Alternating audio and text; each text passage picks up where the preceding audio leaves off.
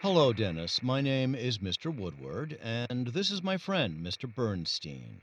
Since when are we friends, Bob? I'm just talking to the kid, Carl.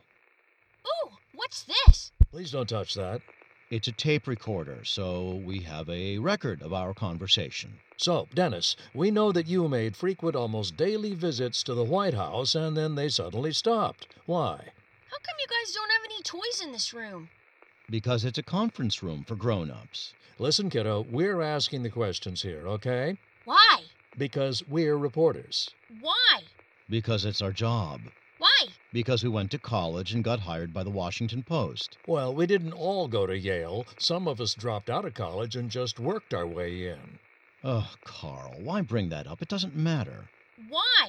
It doesn't matter because we know what you're doing, Dennis, and it's not going to work. Why? Because we're too smart for this. Says the college dropout. Ah, I knew it. You still don't respect me, do you? I'm writing a book with you. Yeah, because you have to. Why are we even talking to this kid? I'm going to the pub. Dennis, that's his solution to everything. Why?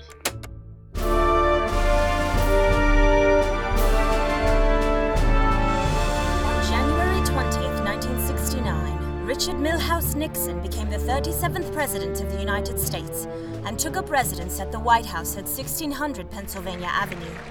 I have provided the special prosecutor voluntarily a great deal of material. I believe that I have provided all the material that he needs to conclude his investigations. I believe the time has come to bring that investigation to an end. 1 year of Watergate is enough. In June 1971, Henry Mitchell, an aerospace engineer, moved his family to Washington, D.C., into a modest row house along Pennsylvania Avenue with his wife Alice and their only child, a precocious and mischief-prone boy of 5 named Dennis. Dennis, there's a nice young lady named Margaret at our front door. She'd like to see you. Can you stall her for a few more minutes? I'm not done filling up my water balloons yet. By forces so random that no statistician would dare calculate the odds, the president and 5-year-old Dennis would develop a thoroughly extraordinary relationship. One that some argue would change the course of American history. For BBC Radio 11's award-winning docuseries, Portraitures of Power, I'm Rebecca Baker, and this is Mr. Nixon and the Menace.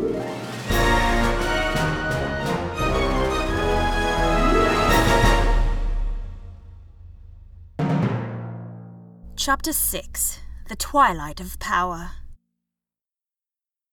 Soon after the Saturday Night Massacre, Nixon releases some of the subpoenaed tapes to the Senate Watergate Committee. Then, on November 21st, it is revealed that there is an 18.5-minute section missing from a crucial conversation between Nixon and Haldeman. The 18.5-minute gap spurns incertitude, distrust, and anger among the media and the American people. The gap was Dennis. Anyone in the president's inner circle knew Dennis had been caught fiddling with the machine like he was a cosmonaut on his way to the moon. The president never told me the gap was Dennis's fault, but I had my suspicions, and I tacitly shared them with Judge Sirica. Nixon's personal secretary, Rosemary Woods, ended up taking the public blame for the erasure, though her explanation was, quite literally, an extraordinary stretch. As the tapes were released, any trace of Dennis's presence in the West Wing was eliminated from the transcripts.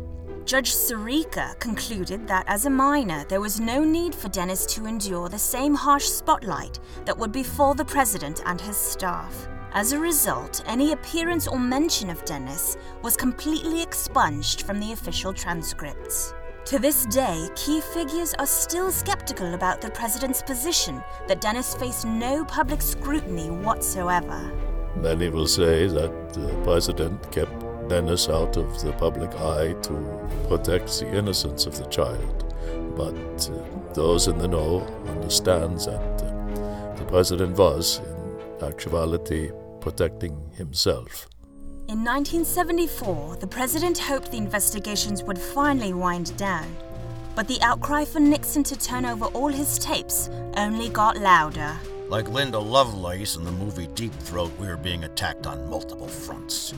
Subpoenas left and right, impeachment hearings in the House, and the president's battle to maintain executive privilege over his tapes was going all the way to the Supreme Court. On July 24, 1974, the Supreme Court handed down its decision in the United States versus Richard Nixon and ordered the president to turn over all his tapes. Days later, the smoking gun tape would emerge, and the president would have nearly irrefutable evidence against him.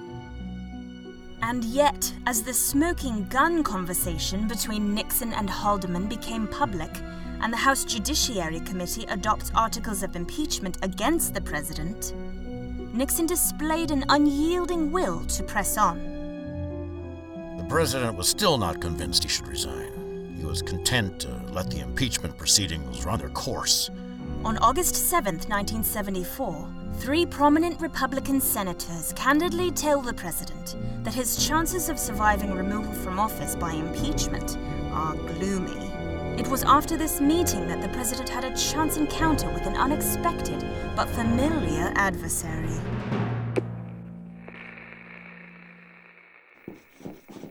Thank you for coming by, Senators. Take care, Barry. It seems they have provided an honest appraisal of the situation, Mr. President. And they are pretty much our closest allies in Congress at this point, sir. They're not bullshitting. Quiet, just give it a minute now. I hear what Goldwater and the rest are saying, but I am not ready to quit just yet. Dick Nixon is not a quitter, no. So let's see if we can conjure up some kind of a solution. If we just sit here and take a moment of peace and quiet to think. Of course, shh, I apologize. No, it's the Cubans. Bay of Pigs, they're coming for me. Ah! Oh, my. What in the name of Dwight D. Eisenhower? A baseball!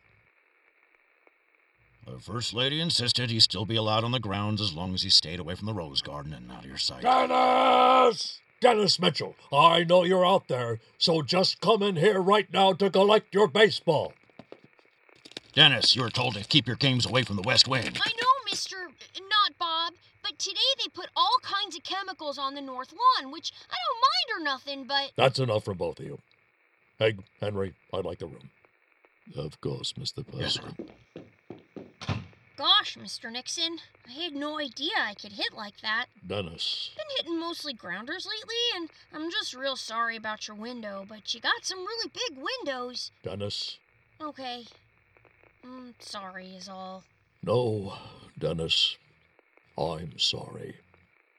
I'm sorry to you. My outburst at our last meeting was out of line for the office of the presidency. Furthermore, it was not the conduct of the man my mother raised me to be. I've come to realize that you and I are more alike than different. Because we both hate Henry? Oh, yes. More than that, though. We are both men who find ourselves prejudged and misunderstood. People call me tricky. People call you a menace. I used to see myself in you, Dennis, but now I realize you're better than me. You always have been. Gosh, thanks, Mr. Nixon. Do I have your forgiveness, Dennis? Can I have ice cream? You can have all the ice cream in the White House. Then yes. Thank you. Thank you.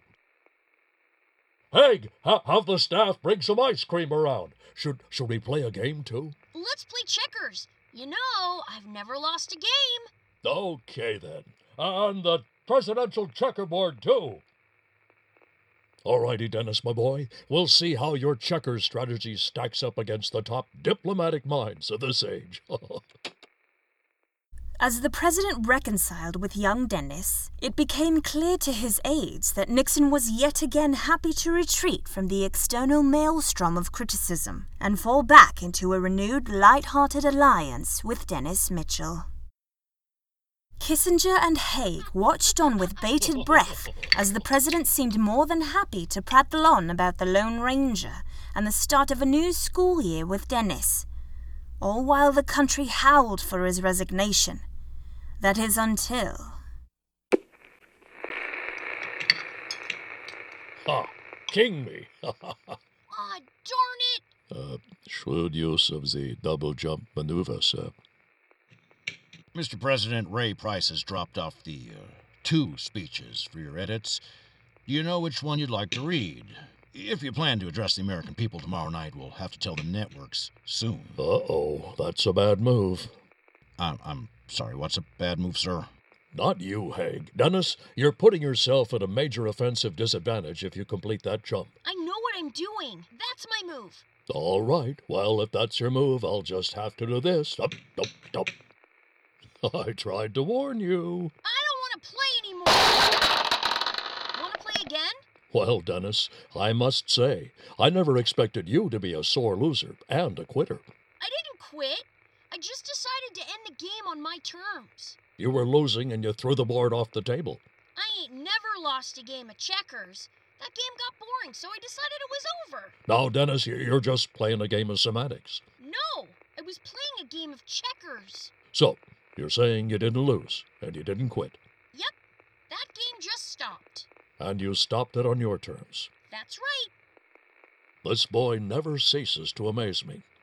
Haig, can you bring me a copy of the speech Price wrote, the one where I stopped playing on my terms? Of course, Mr. President.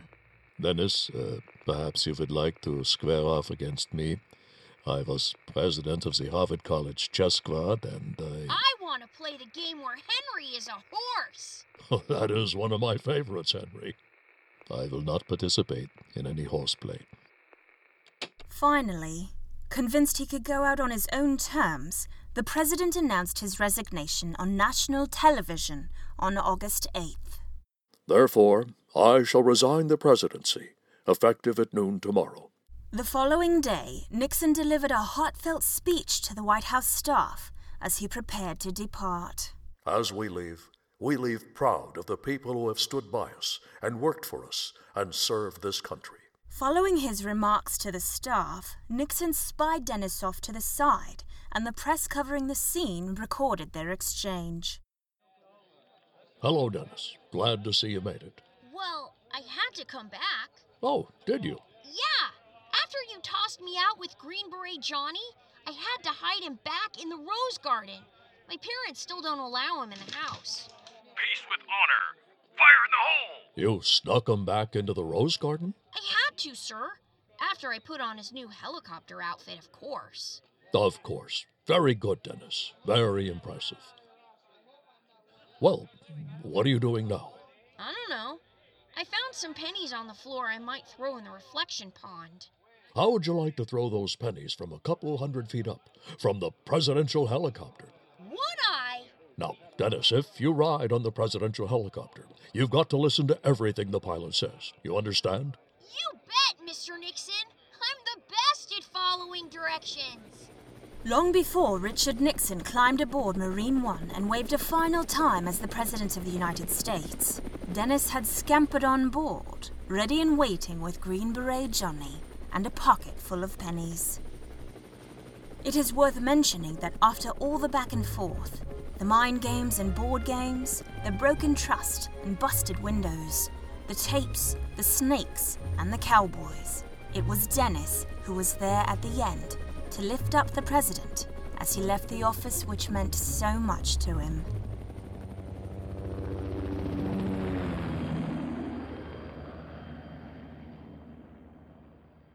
The question remains, now some 16 years later, as it did that fateful August day.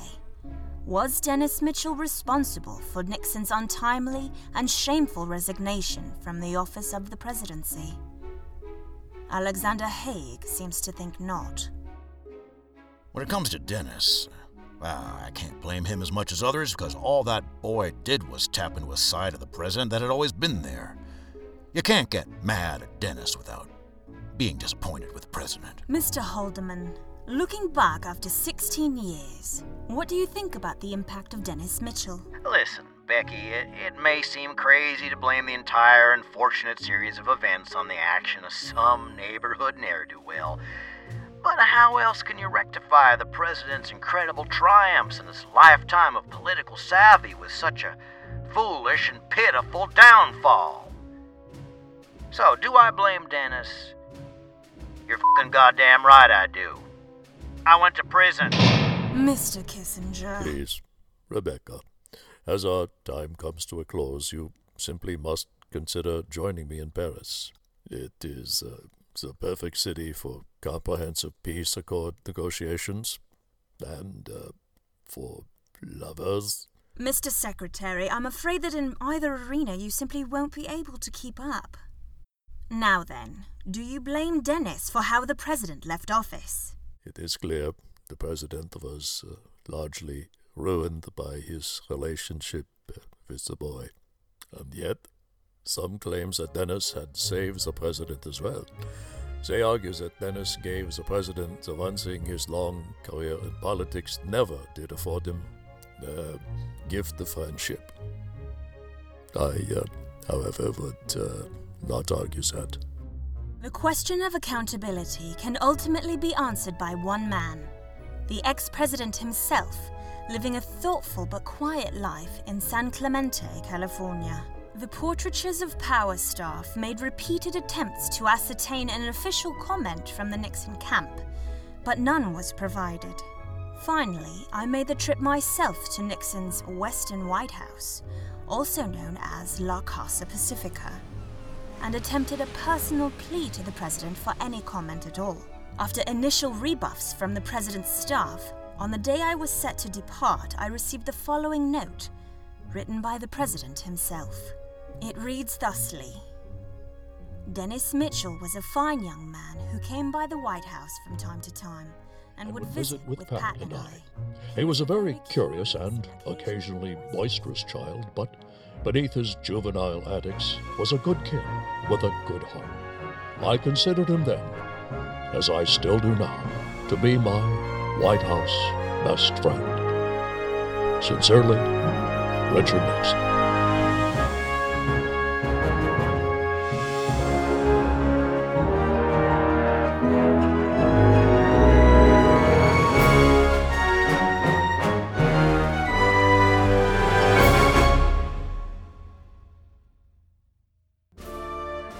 Menace Nixon is written and produced by Mark Kozin. Vocal performances include Bill Sage as Richard Nixon, Henry Kissinger, Walter Cronkite, and Carl Bernstein. Nikki Breyer as Dennis Mitchell. Stacey Ritchie as Rebecca Baker. Richard Tatum as Bob Haldeman, Alexander Haig, and Bob Woodward. Ty Nielsen as Commander Eugene Cernan and Judge John Sirica. David Chen as Alexander Butterfield, White House tour guide, and Green Beret Johnny. And Mark Kozin as John Dean. Original music written and produced by Kenny Wood. Sound editing and sound mixing by Carrie Barber. Special thanks to Nick Walker, Rob O'Brien, Tad Dagenhart, Charlie Kidlinger, Adair Cole, and everyone else who assisted in this peculiar satirical production. Copyright 2016.